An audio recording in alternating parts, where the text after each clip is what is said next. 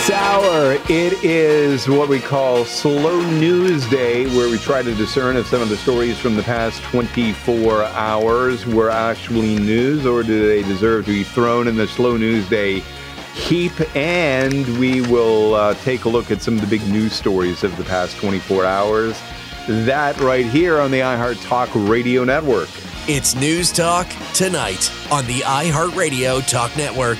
Here's your host, Jim Richards.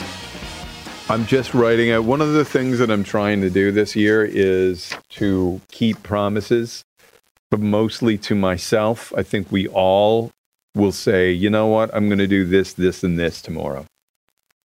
And we'll let it slide. I think if I write down my list and take a look at it tomorrow, it'll be easier to have something to check off while I accomplish it and feel I don't know how I will feel, but I've always been like, I can do that tomorrow. And then that thing that I was supposed to do tomorrow, I'll do it another day. But I'm trying to build some better habits, as maybe a lot of us are this time of year, and we'll find out how well I do it, or if it's just something that I peter off of. But I think we all are probably at the beginning of the year. We think, oh, we're not going to give up. But I guess that is yet to be seen, isn't it? All right. 100 years ago, there were tons of predictions that were made of what life would be like in 100 years. So back in 1924, world peace, terrible diets would lead nobody to have teeth. Horses would become useless and go extinct. There would be no more horses, and people would be flying to work. Just a sample of some of the things 100 years ago they predicted for this year. So let's start there. A real estate mogul in New York City said that everyone would be flying. Everybody would have their own personal airplane like the Jetsons. And everybody would be, quote, it will be the everyday occurrence for the businessman to fly from home to the office and back again. Well, okay, I don't think they did that one very well. So they didn't get that one. Cities would totally be rebuilt around the car. Now think about it. This happened in the 1920s when cars really started to take off. But in many of the cities that we're living in, I mean, if you think of, I don't know, like old Montreal, or you think of Quebec City or portions of Ottawa, where the roads in downtown areas, if you built buildings that you didn't allow people to tear down, you were stuck with a certain footprint of what that downtown would be like. So in cities, 100 years from now, I see 3-deck roads, speedways through the heart of town, and skyscrapers with entrances for automobiles as high as 15 stories. I don't know if they got that wrong. Clearly, there are skyscrapers with underground parking. I think that's what they're talking about, 15 stories with entrances for automobiles. But I don't know, did they think that you could take an elevator in your car up to the 15th floor? In a city 100 years from now, 3-deck roads, well, I don't know if they got that, although you do have overpasses and you have elevated highways through towns. But I would give that guy a half mark. Another one, a limit to the number of kids you could have. A Department of Agriculture official in the United States said that there would be, it's the exact opposite. He thinks that everybody is going to be having tons of kids, and they would have to put a number on it. You would have to limit, but You know what? Clearly, we are a great country because of our diversity, but that's one of the reasons that we had to invite the world to come to Canada, because we weren't having enough kids. So that dude was not that accurate. Women would be in charge and men would be raising kids. I don't know if we got that far, but we did, to a certain extent. That one may have come true. Some people might be yelling at the radio right now. And women will occupy all of the highest positions, and men will do physical labor and stay home. To quote the person, wait on the babies and mind the pets. Okay. That person's prediction, I would give it a half mark too. Constant wars everywhere. The president of the American Chemical Society had a different take. He said futuristic weapons would mean major cities would constantly be under attack. Listen, the state of the world right now, I'm not sure he was that far off. World peace, another expert said. I don't know. Are we calling these people experts? A movie mogul predicted moving pictures would help end all wars. A universal language. I don't know. With the internet, I think it's divided more people. But he thought that movies would be able to bring world peace because we would all have perhaps the same shared experience, but clearly that did not happen. 75 would be young. I don't know about that one. Like 75 still, but people are living. But this, over the past 5 years, I think that we had never seen, probably 10 years ago, people live to a certain age, and now that number is going down. But 75 would be young. A British politician predicted that life expectancy would be at least 100. I mean, we've made some progress there. Another expert said in a book called Wireless Possibilities, a guy basically predicted the internet. He said we'd be doing most things remotely, and it would be great, and would be great because people would hate cities, and we wouldn't have to go to them any longer. Quote, what would help a man who objects to a large city?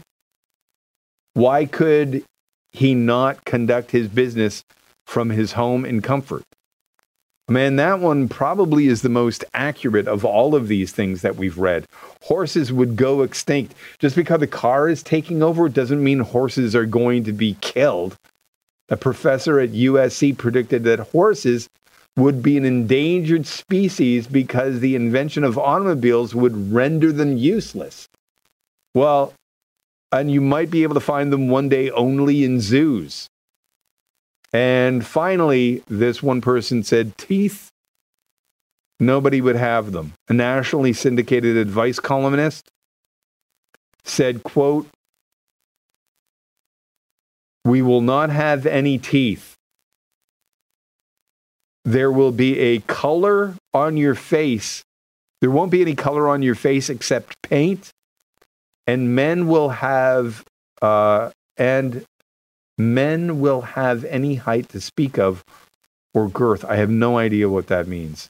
A nationally syndicated advice columnist thought that America's eating habits would drastically change and that people would have no teeth because of it, no color in our face, no pigment, and that men's height would suffer because we have a terrible diet. Well, as much as many of us might have a terrible diet, that necessarily didn't happen as well. But that is a look at what people predicted 100 years ago would be happening in 2024. Man, it wasn't even a year ago that we would be able to predict the extent that AI would be able to make the huge leaps that it did over the past year. I don't know. If somebody asked me to do that in 100 years, I have no idea what I would say. Yeah, I wouldn't be the guy to ask. Let's take a look at some of the big news stories of the past 24 hours, and Slow News Day is on the way as well.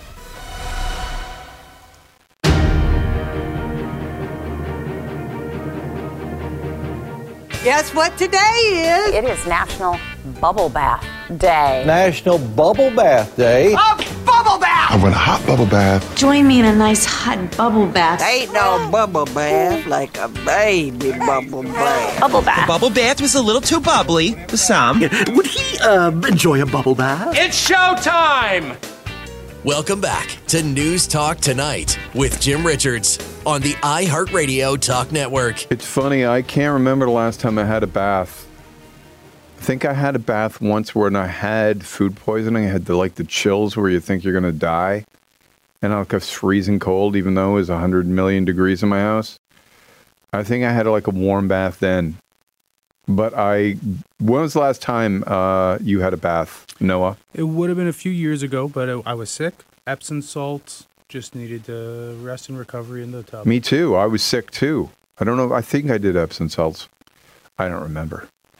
But I know that I do have, when I was down visiting my parents, my mom got one of the shower in the guest room destroyed because she wanted one of those old people baths, with it has the door and then you lock the bath because it's a tub but you sit in it.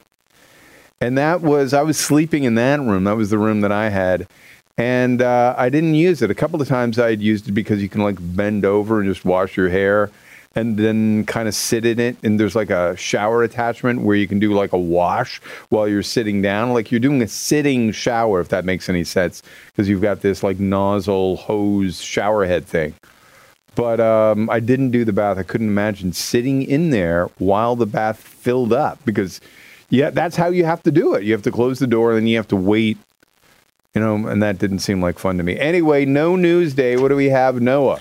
All right, the FAA ordered airlines to ground more than 170 Boeing 737 MAX 9 aircrafts after an Alaska Airlines flight had a panel on the side of the plane blow off right in the middle of the flight. Here's a passenger from the flight, Evan Smith, talking about the emergency. Now, before I play it, everyone on the flight did survive the emergency, and the door that blew off was found in the backyard of an Oregon teacher. It was about as wide as a refrigerator and about as high as 2/3 of a refrigerator in height. There was a really loud bang towards the left rear of the plane and a whooshy noise, and all the air masks dropped. Just kind of sit there. It's not anything I have any control over, and it's just wait and see what happens. I love that video footage because quite often there's videos that come out and then when the people are screaming, I'm not sure what I would be more annoyed with, that the plane is falling apart or that there are people just screaming at the top of their voice. I feel bad, but I just want to punch those people in the face because would give me more anxiety than the panel ripped off. If you didn't know, apparently it's 6 weeks old or 6 months old or something like that. Yeah, something but like that. Apparently when you order these planes or you do it aftermarket, I guess, for lack of a better term, that there's a door that was normally there that got paneled over, but because of the configuration of the seats, this airline didn't want to configure the seats in the way that you could with that door there, so they changed it a bit and they got rid of the door. But you would think, okay, we're going to panel over it. Can we still keep the part where the door never opens unless you open the door? I don't know. Whatever the cockamamie way they figured out that they were going to. Anyway, that is clearly news. I'm not we know that it's news because we've heard it in the news, unlike some of the other ridiculous stories that we hear some of the time. So yes, that is news. What else do you have? So you were speaking about an anxiety attack earlier, but do you know, or many people have panic attacks, anxiety attacks, but here's a doctor talking about how popping a sour candy can help. And something to note, we had a similar recommendation a few months ago from a therapist. This helpful hack continues to get attention for being very useful, so we do want to have another doctor on with an update on that. But here's a clip of a doctor explaining why sour candy can stop a panic attack. hack that's been going around. It's about popping a sour warhead at the first sign of anxiety or a panic attack. And as a doctor, I can tell you this actually works really well, and I've shared it with a lot of my patients. The act of consuming something intensely sour diverts the attention away from the panic attack. Then engaging the taste buds and focusing on the sensory experience disrupts the anxiety cycle. Interestingly, the sour taste triggers a physical response. That sour face expression that we all make and the muscles contract, well, that helps release tension. Then, as you all know, sour warheads are sweet at the end. This creates a pleasurable experience, signaling the brain to release dopamine, and that creates a positive, rewarding association with overcoming the panic attack. So, next time anxiety knocks on your door, don't panic, pop a sour candy instead. All right, that's good to know because and I'm not going to play it now because I just found it. There's another viral video saying that taking salt can stop one, but doctors are saying do not do that. So that is... I've only had one really bad panic. No, I've had two. But no, I've really had only one where I was totally freaking out. And it's because, it's funny, the reasons sometimes for panic attacks are so stupid. Mine was I didn't want to go to Iceland because we were all going to, bathe in like these outdoor volcanic baths and stuff.